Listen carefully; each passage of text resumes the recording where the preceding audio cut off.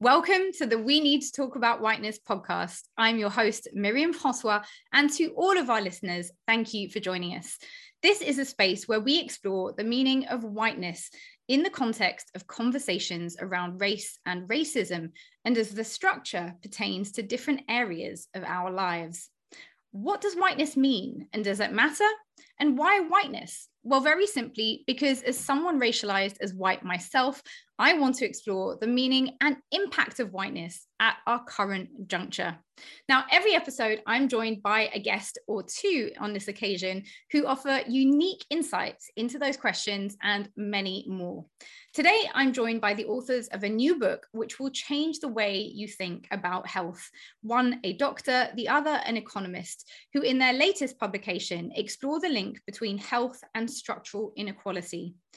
Dr. Rupa Marya is an associate professor of medicine at University of California, San Francisco, and faculty director of the Do No Harm Coalition, an organization of health workers committed to structural change to address health problems. Welcome, Dr. Marya. And Raj Patel is a New York Times best-selling author, filmmaker, and academic. He is a research professor in the Lyndon B. Johnson School of Public Affairs at the University of Texas, Austin. Welcome to you both. Thank you so much for joining us. Really appreciate your time. Let's talk about your book, Inflamed. In your book, you look at the colonial legacy of healthcare. I've never read anything quite like it. It's been described in The Guardian as a subversive political analysis, broken into sections that locate the causal origin of disease in the multifunctional spaces around and beyond the individual body, in histories, ecologies, narratives, and dynamics of power. To me, it was an incredible insight into a decolonial critique of modern medicine and approach to medicine really more broadly. I learned a lot about inflammation and how it's connected to many modern diseases which blight our societies, cancer, diabetes, COVID. But I'm really keen to hear how you describe the book. For those of our listeners who haven't read it yet, what is Inflamed about? Oh, thank you, Dr. Patel. Good morning from the occupied and unceded territory of Huichin, Ohlone territory, what is now called the San Francisco Bay Area, California, where it is 6 o'clock in the morning. And I'm still getting through my first cup of coffee. This book for me was an opportunity to draw connections, to weave a basket of stories and knowledges, to have a more holistic understanding of why we are sick in the ways in which we are. And by we, I mean all of humanity who has been impacted through the last 600 years of colonial expansion and the spread of the global capitalist project. Why we are sick in the ways we are, and why our planet is sick in the ways in which the planet is. And so that is making those connections very clear. Some people, I've seen them say, oh, well, this is just a really great metaphor. And we're not speaking on the level of metaphor when we're talking about the inflammation of our soil or our rivers or our water, the rising temperatures of the planet. That we can see it here in California. The air quality has been so bad from these catastrophic wildfires that have occurred since the original caretakers of this land have been removed. And so if we understand that where we are right now in the state of our bodies and the state of the planet and our societies is a direct outcome of 600 years of processes, then we can start to see the structures exposed a little bit more clearly, so we can understand how to rebuild them. And to rebuild them in a way that can uplift the health of all. And what COVID has shown us in the last year or 20 months or so is that if we don't concern ourselves with the health of all, eventually the health of no one, it becomes very hard for anyone to be really healthy or vibrant and thriving in the ways in which we all would like to be. So that is how I see the book. It was a real joy to write this book and a real challenge to write this book. but with Raj's just incredible mind and storytelling, it was quite an amazing journey. Thank you. Well, I want to definitely come back to so many things you've said, amongst which, that we're all affected by this, but presumably quite differently depending on where you live in the world and who you are. And we'll go into that in a second. But I wanted to ask you, and maybe Raj, you could pick up on this, about why you wanted to co-author this book. How did you both come together to work on this? And I guess, why was it important to you personally to write it? Well, thank you, Miriam. I mean, we've been friends for ages. Rupa and I met, I think, first at a protest against industrial agriculture, where I was dressed up as a genetically modified tomato, and Rupa was playing in her magic band, Rupa and the April Fishes, which is a band that has sent Rupa touring through dozens of countries around the world. I've been doing a lot of work in the food system, and particularly around activism for peasant movements and for frontline communities fighting hunger.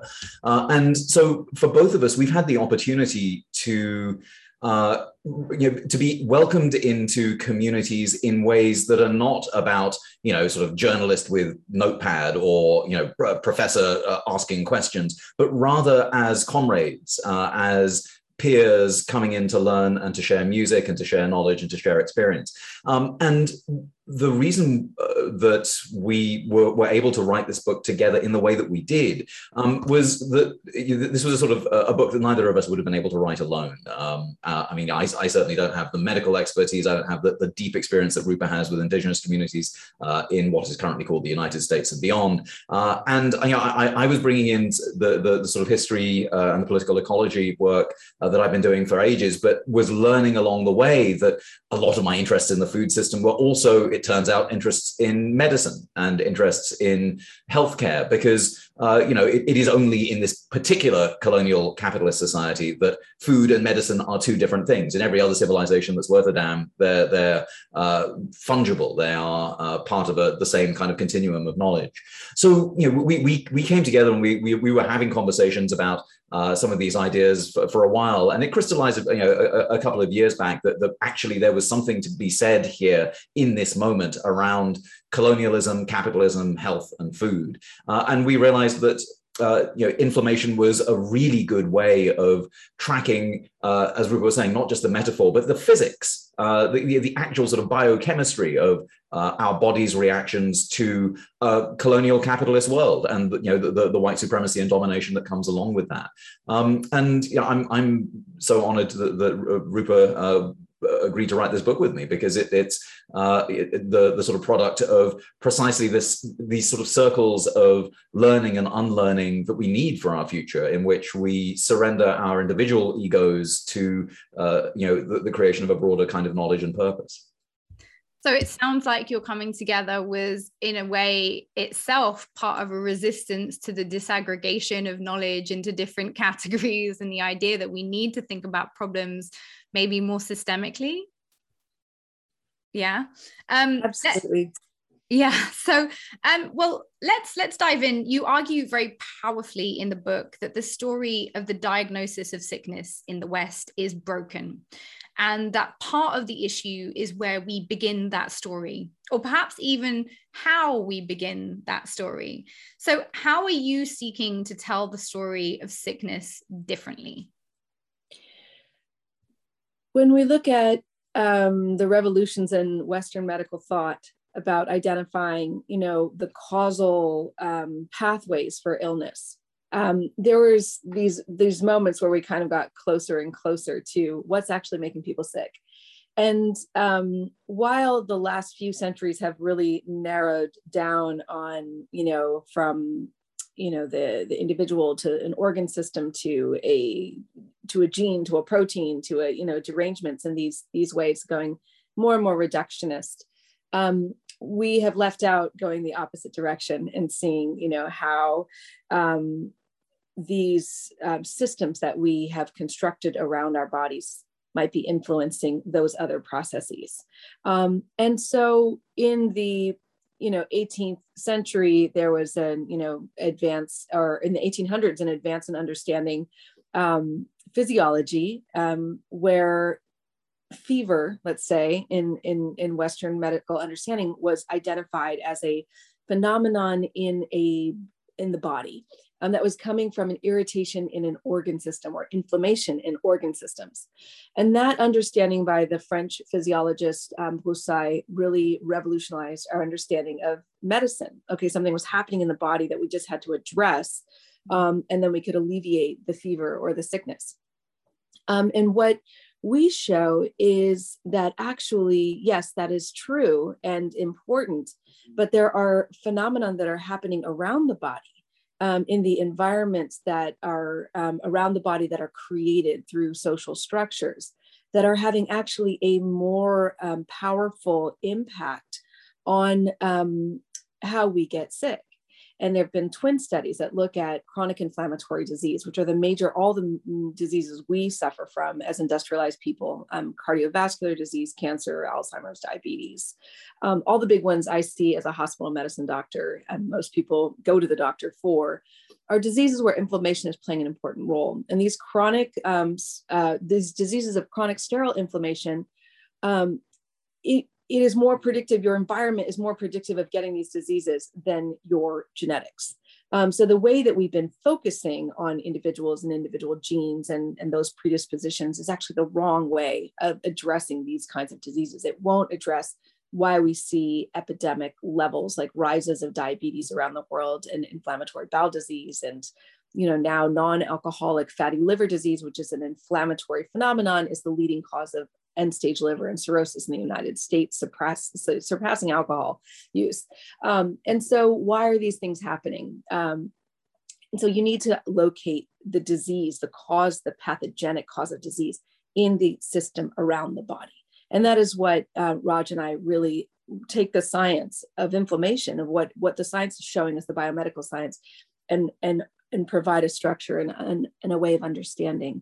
So for us, and what the science is saying is that inflammation in the body is a sign of damage, is a sign of the body responding to damage to restore and heal the body. It's a healing response. But when the damage of our environment is ongoing, as it is with toxic exposures like racism, daily acts of racism that Black folks experience in any society that's been organized by white supremacy. So that kind of damage is chronic and ongoing and leads to a chronic inflammatory response. And so that is the, if we want to be effective at treating these diseases, we have to actually start restructuring the world around our bodies. Thank you. So actually, maybe Raj, you could pick up on the systems idea, which I think is maybe the piece of the puzzle that's missing, right, in the conversation around health. What are some of the systems that we're ignoring in our current conversation about health? And sometimes I suppose when we think about systems, people will find that like a very overwhelming way of coming at a problem. It's like, well, it's so big. How do I fit into the solution? So firstly, what are some of those systems? And is it helpful to use systems as a way to think about the solution? Absolutely. Let me start with that second part. Yes. Part of the current problem with the way that we think about our bodies as medicine, as Rupa was saying, is that we have been schooled into thinking that because it feels like we have an inflammation, an itis in our tonsils, for example, that's something that's all about us. We'll have our tonsils removed, and that will be, that'll be that. But we're coached into thinking that because the site of the disease is this body, that its cause must be there too, and the level of thinking must only orbit this body and can never look beyond it. That's to blame the victim. We are living diseases that are structural, and yet we are being denied the possibility of rearranging our society's dominant structures, because part of the structural conceit is to make us believe that we are atomic individuals responsible only for our own health and not subject to these broader structural forces. So, in fact, if we don't talk about structures, we're leaving an important and, in fact, a vital path of healing on the table. And that's part of the disease, is to ignore the structural problems. So let's talk about these structural problems in very specific ways. I mean, we talk in the book about colonial capitalism. I mean, colonialism is ancient. The Romans did it, and they've granted us words in our language that we still use, like immunity, for example. To be immune is to be not subject to the same kinds of duties that, for example, Roman citizens were. And so Romans talked about conquered people as immune, and that is not subject to the same kinds of duties as Rome. Munera are duties in Latin. So we carry this idea of self and other, and the idea of sort of strangeness and not subject to the same kinds of rules as us, even in our language of medicine. So colonialism is old, and the vestiges of it are with us today. Colonial capitalism is 600 years old, as we was mentioning. That comes with not just sort of ideas about who's free and who isn't, and who can be subject to imperial rule, but really specific ideas about exploitation, about whose bodies can suffer, who's allowed to think and who is allowed to feel, and who's not allowed to do either of those things. And in particular, colonial capitalism needed to put the rest of the world to work. And so it came up with this very sophisticated idea of society and nature. Within society, usually it was propertied white Christian men, and the membership of society has been enlarged over the centuries through a great deal of struggle, and it's still expanding. So that it was only 1924 here in the United States that indigenous people, for example, got the right to vote, and we're still obviously fighting for voters' rights and rights for people of color here in Texas, the only state in America that fought for slavery twice.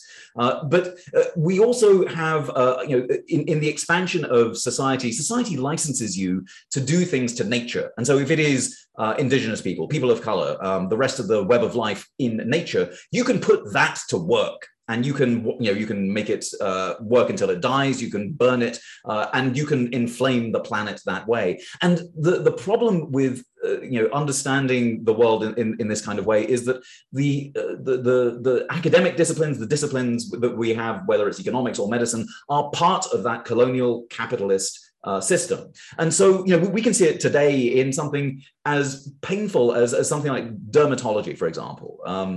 In the book, we talk about the racism within medicine in the United States. And there was a study from 2016 where 58% of the general white US population believe that black skin is thicker than white skin. And that's not at all true. But that belief is the consequence of colonial capitalism. And the belief that black skin is thicker than white skin, this unfounded belief, was also shared by 40% of first-year white medical students, and 20% of those students still believed it after 4 years of medicine. Now that that consequence in 2016 of the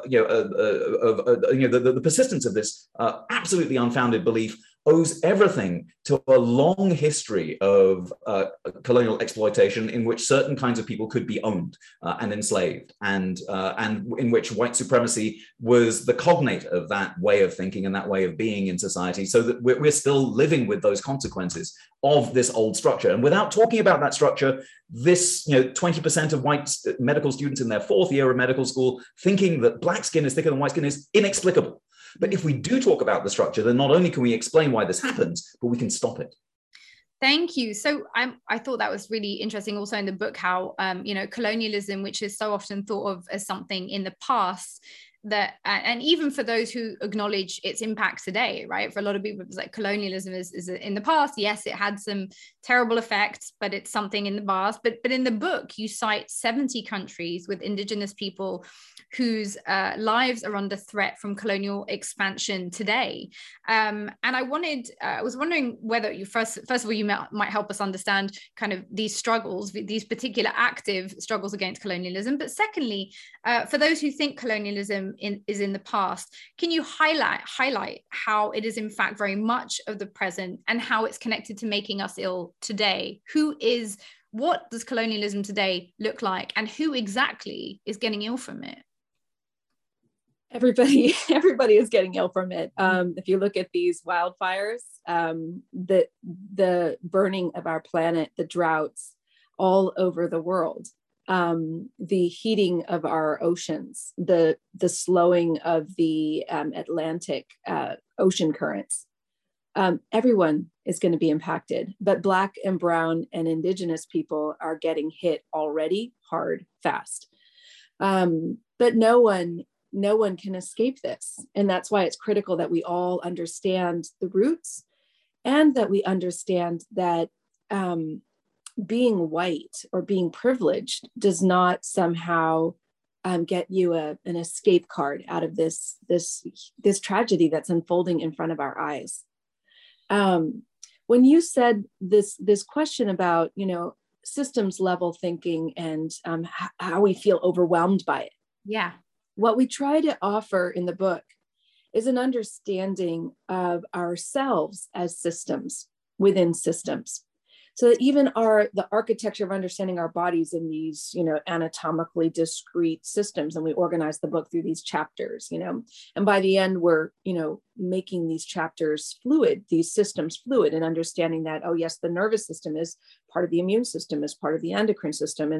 And so part of that requires a death of the ego, a dissolution of our understandings of our individual selves, and really a time, and this is more, speaking metaphysically, if you will, of understanding our interrelatedness and connections to each other, and that we have all suffered from this. So in order for Europe to colonize the world, it first had to colonize its women and get them out of the forests and out of the work of tending the herbal medicine heritage of Europe.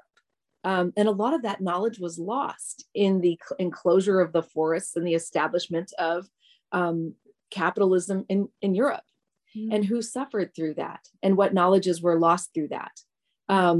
And you see that persist today, in the United States, where poor white people, and I give an example of a patient who is from Alabama, a poor white woman who suffered inflammatory disease that none of us could figure out. Because she had been poisoned from where she grew up in the Tennessee River Valley watershed, and that the poisoning that she experienced from the corporations that have been dumping mercury and forever chemicals into this watershed.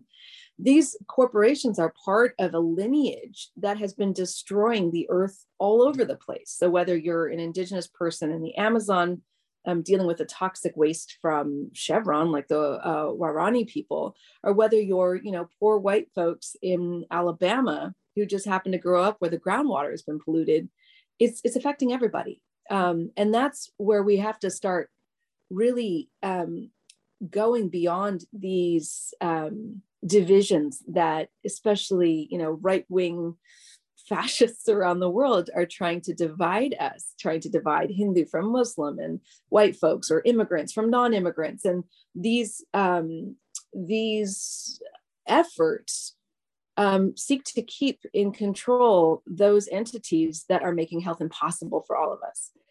So yes, systems level thinking is critical right now, because we can't actually address the nature of the problems that we're dealing with without it.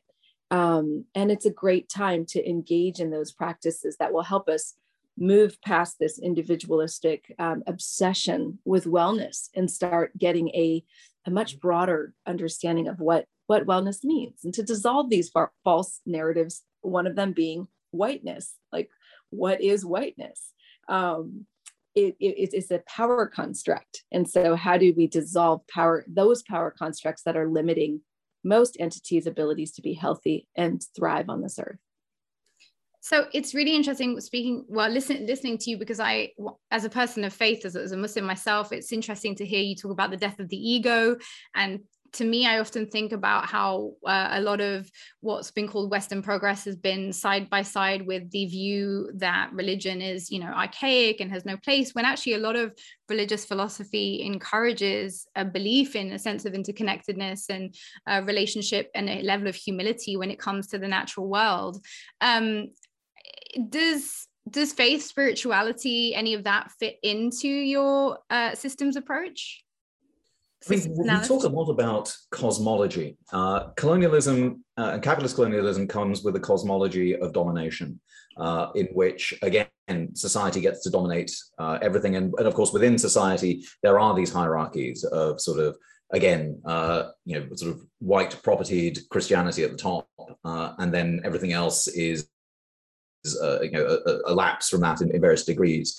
But we certainly, we talk a lot in the book about other kinds of cosmology that recognize not only that there are ways, that there are ways of being in the world that involve creation stories that are not just about biblical approaches to creation, but also understanding that we tell stories about Sky Woman, for example, about the gifts of food and medicine that are embodied in the stories, in the strawberries that Sky Woman gave the first people, and understanding that, in fact, our concepts of personhood are very limited under colonial capitalism. That actually we need to pluralize our sense of who a person is, and to understand the web of life around us is filled with people to whom we owe responsibilities and duties. And those the cosmologies that allow us to see that are ones that can break this 600-year-old approach to understanding who is worthy of respect and who is capable of capable of being exploited. I would also add that all of these religions, around the world have been and can be used as a tool for domination. And what we are looking at in our book is how systems of domination create damage and inflammation. So whether you're, Buddhist, you can still be, enacting horrific genocide.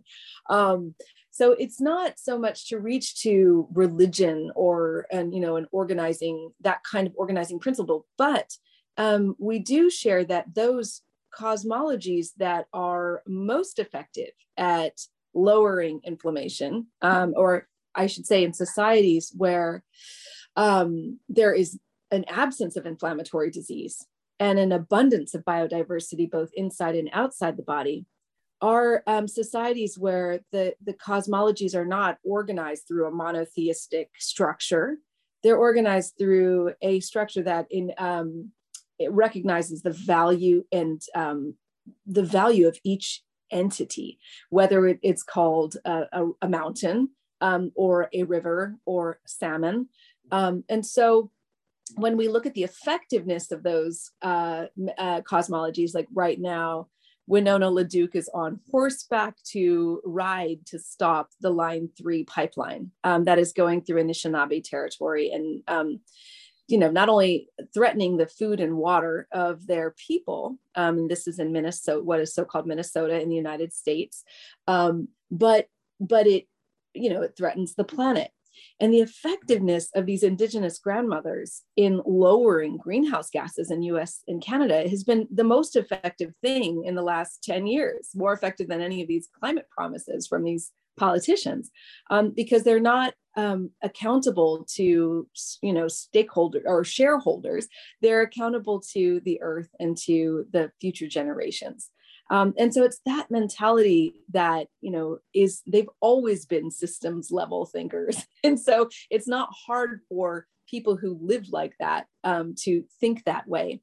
It's hard for those of us who've been indoctrinated in a Western medical perspective to think that way. And this is how Western medicine actually participates in the ongoing violence, because we can name the structural causes of disease. But rarely do you see in the medical journal, well, then the diagnosis is this, and then the treatment is to dismantle these structures, that we need to actually start, taking apart class and race structures so that people can be healthy. We don't see that next step, which has always been really fascinating to me. I'm guessing there's a vested reason why we don't have that conversation. Do you locate it simply in a sort of lacuna or a failure in Western philosophical thought, or is there something more nefarious at work? I mean, it can be both, right?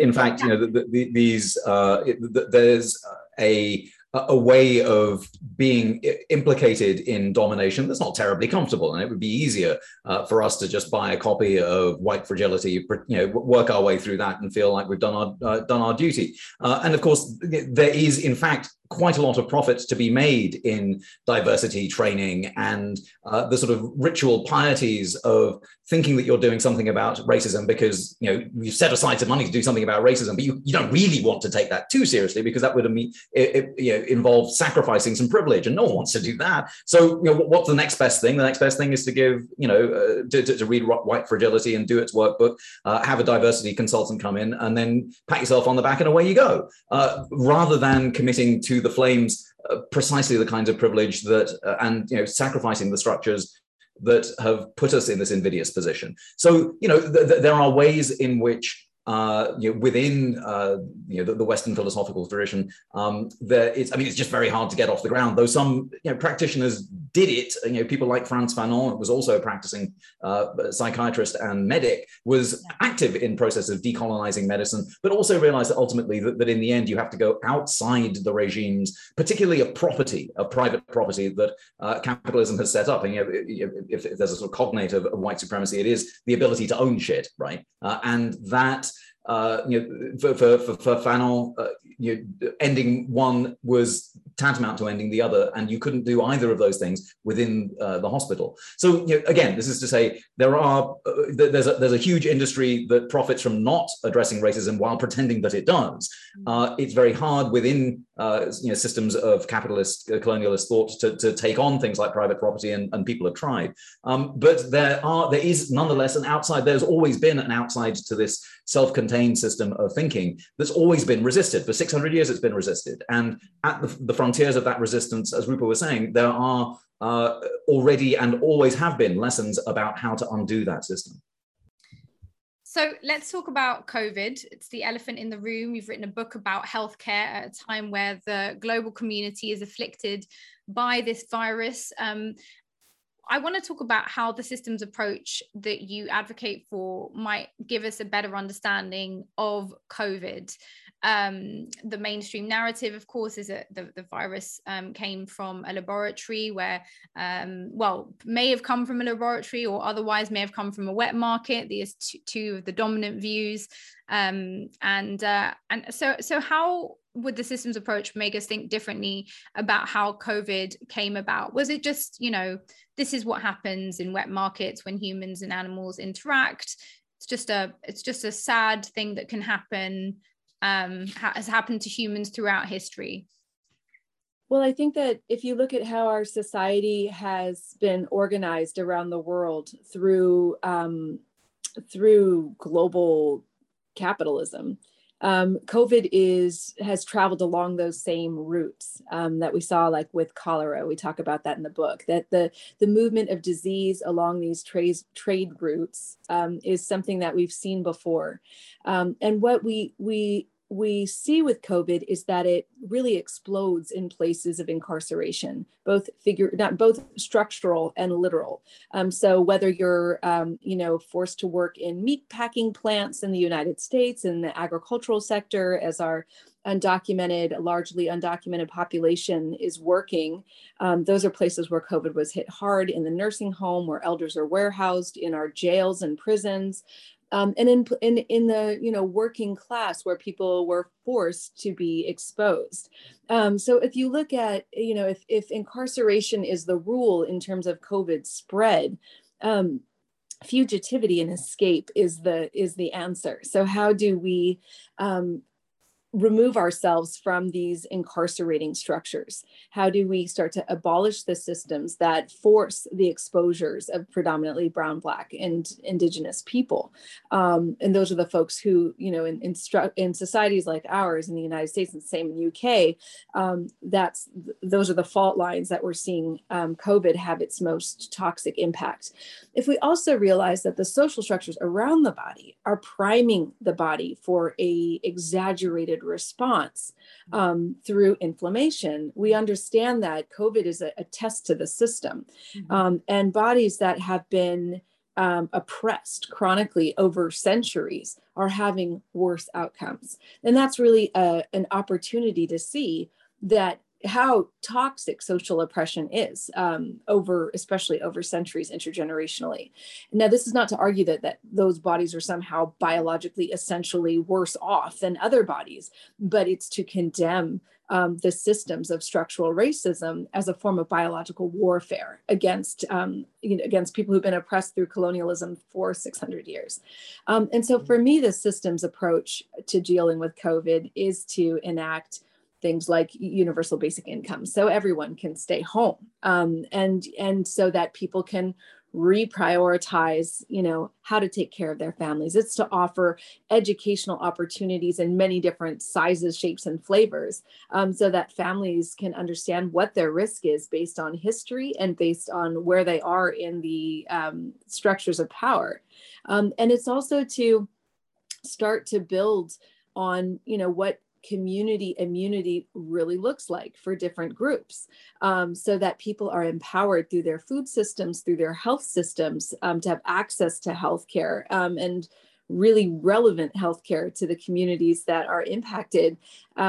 It's to start to develop those structures and systems. What we're seeing right now is like mask, vaccinate, stay away from each other.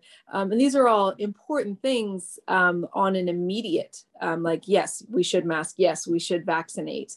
But will these ultimately solve the problem of this pandemic and the next one that's coming? No. In order to make ourselves more resilient in the face of those challenges, we need to start restructuring our societies. And that's, ultimately what we talk about in our book. And Raj, if I could pick you up on this, because obviously the overrepresentation of people of color among the acute victims of COVID, among the deaths in COVID numbers, has been the subject of much debate. And in fact, a sort of weird, almost I would say, eugenic view that there are some people who are just more resistant or less resistant seem to have emerged because maybe there hasn't been a conversation about why exactly we're seeing that overrepresentation. Obviously, Rupa, you've touched on it already, but can we just get into some of the detail? Like, what are the actual living circumstances? We talked about obviously racism, experiencing racism as a form of day-to-day cause of inflammation. But what are some of the other factors that we should have in mind? Well, I mean, if you've been living for 600 years in a society that picks certain people and decides that their bodies are okay to subject to more stress over generations, and you pick those people on the grounds of race for sure, but also class, and you designate certain people as being able to handle the stress of, for example, toxic loans. The kinds of payday loans that we have here in the United States, where the working class has to, panic before they get their next paycheck, and so you'll borrow $200 only to repay, $600 a little later on, and those kinds of interest rates are what separate you from losing your home or not being able to feed your family. Those kinds of ongoing stresses are absolutely part of what it is that primes the body for worst cases of COVID. And then, of course, you've got, we're all now familiar with the term comorbidity. Why is it, though, that people of color are disproportionately represented in cohorts of people with comorbidities? Does it have anything perhaps to do with the fact that the food industry targets communities of people of color and low-income communities for particularly the marketing of obesogenic products? And then all of a sudden we're surprised that because the food industry has really gone after children of color, that all of a sudden those children have higher rates of comorbidities, higher rates of metabolic syndrome, higher rates of cardiovascular disease and certain kinds of cancers, because of their exposure to a toxic food system that has profited from them and the labor of their parents for centuries. So, the existence of these comorbidities is not an accident. 7 out of the 10 worst paying jobs in America are in the food system. And the lowest paying of those is minimum wage here for tipped workers who earn more than $30 a month in tips is $2.13 an hour.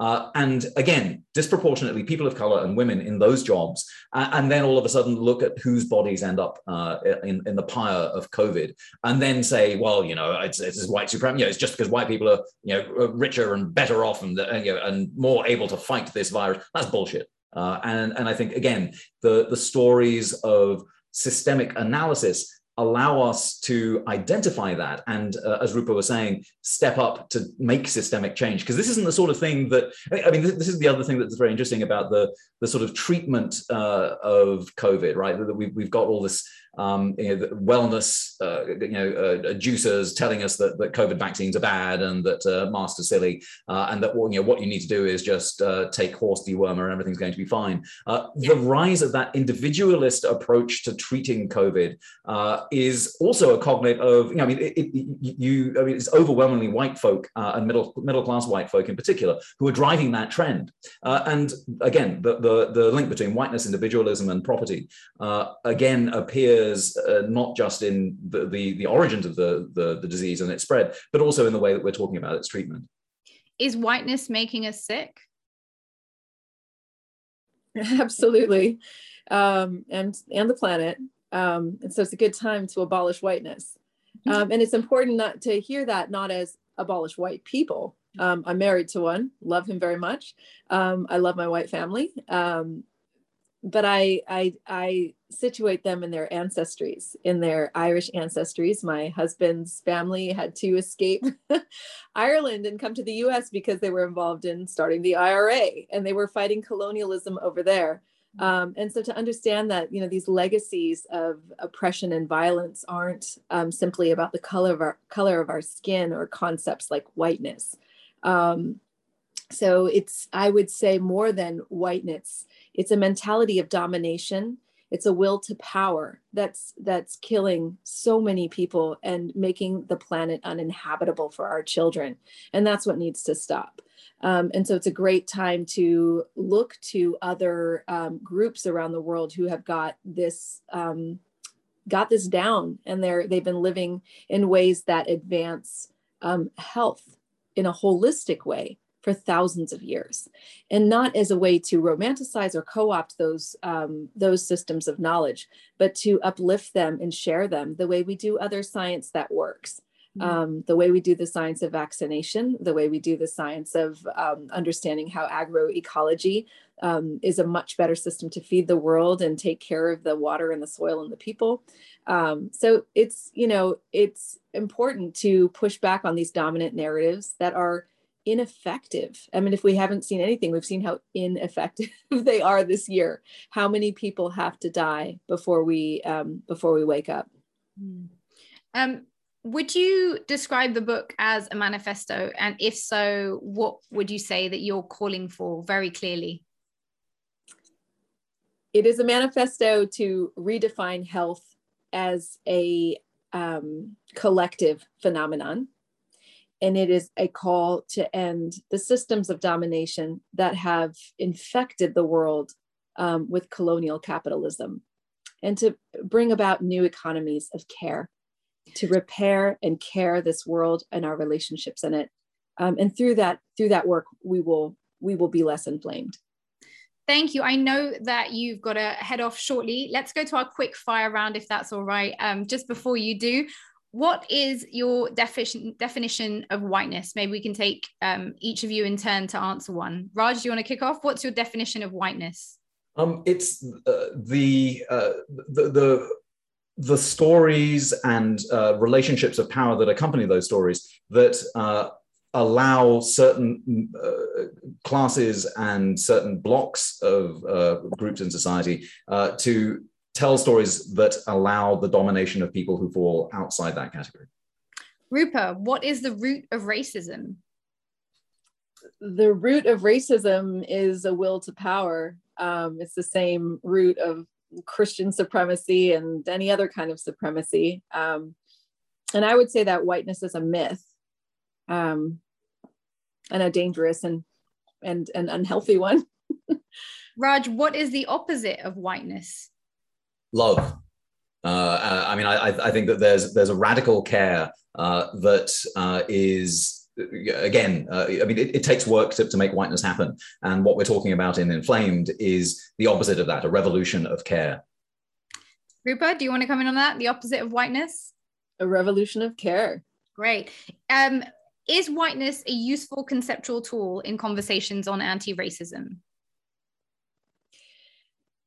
I think it can help to locate the history, to understand the history, but I don't think it's a useful framework to entrench or persist in. I think it's important to expose it as a construct that can be deconstructed.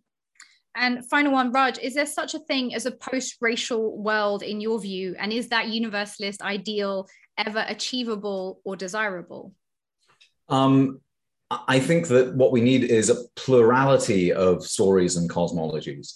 But the way that what race means today is about myths of domination and structures of domination. I would like a world in which we have many cultures, but no supremacy. Thank you so much. I know you've got to get going, so thank you so much, Dr. Rupa Marya and Dr. Raj Patel. If people want to connect with your work and your ideas, would you like to direct them to anywhere in particular? I would love to direct them to the deepmedicinecircle.org, which is a nonprofit, worker-directed, woman of color-led entity that we formed to do this work of caring and repairing. And any booksellers of preference? Oh, your local independent bookstore. They're important parts of our community, and we're very keen to support them. Fantastic. Well, thank you both so much once again for taking the time to talk with us today. Thank you to all of our listeners for joining us and for tuning in to this episode of We Need to Talk About Whiteness. Please do subscribe on iTunes, Spotify, or SoundCloud, and join us next time for more conversations on whiteness. Thank you so much. Thank you. Thank you.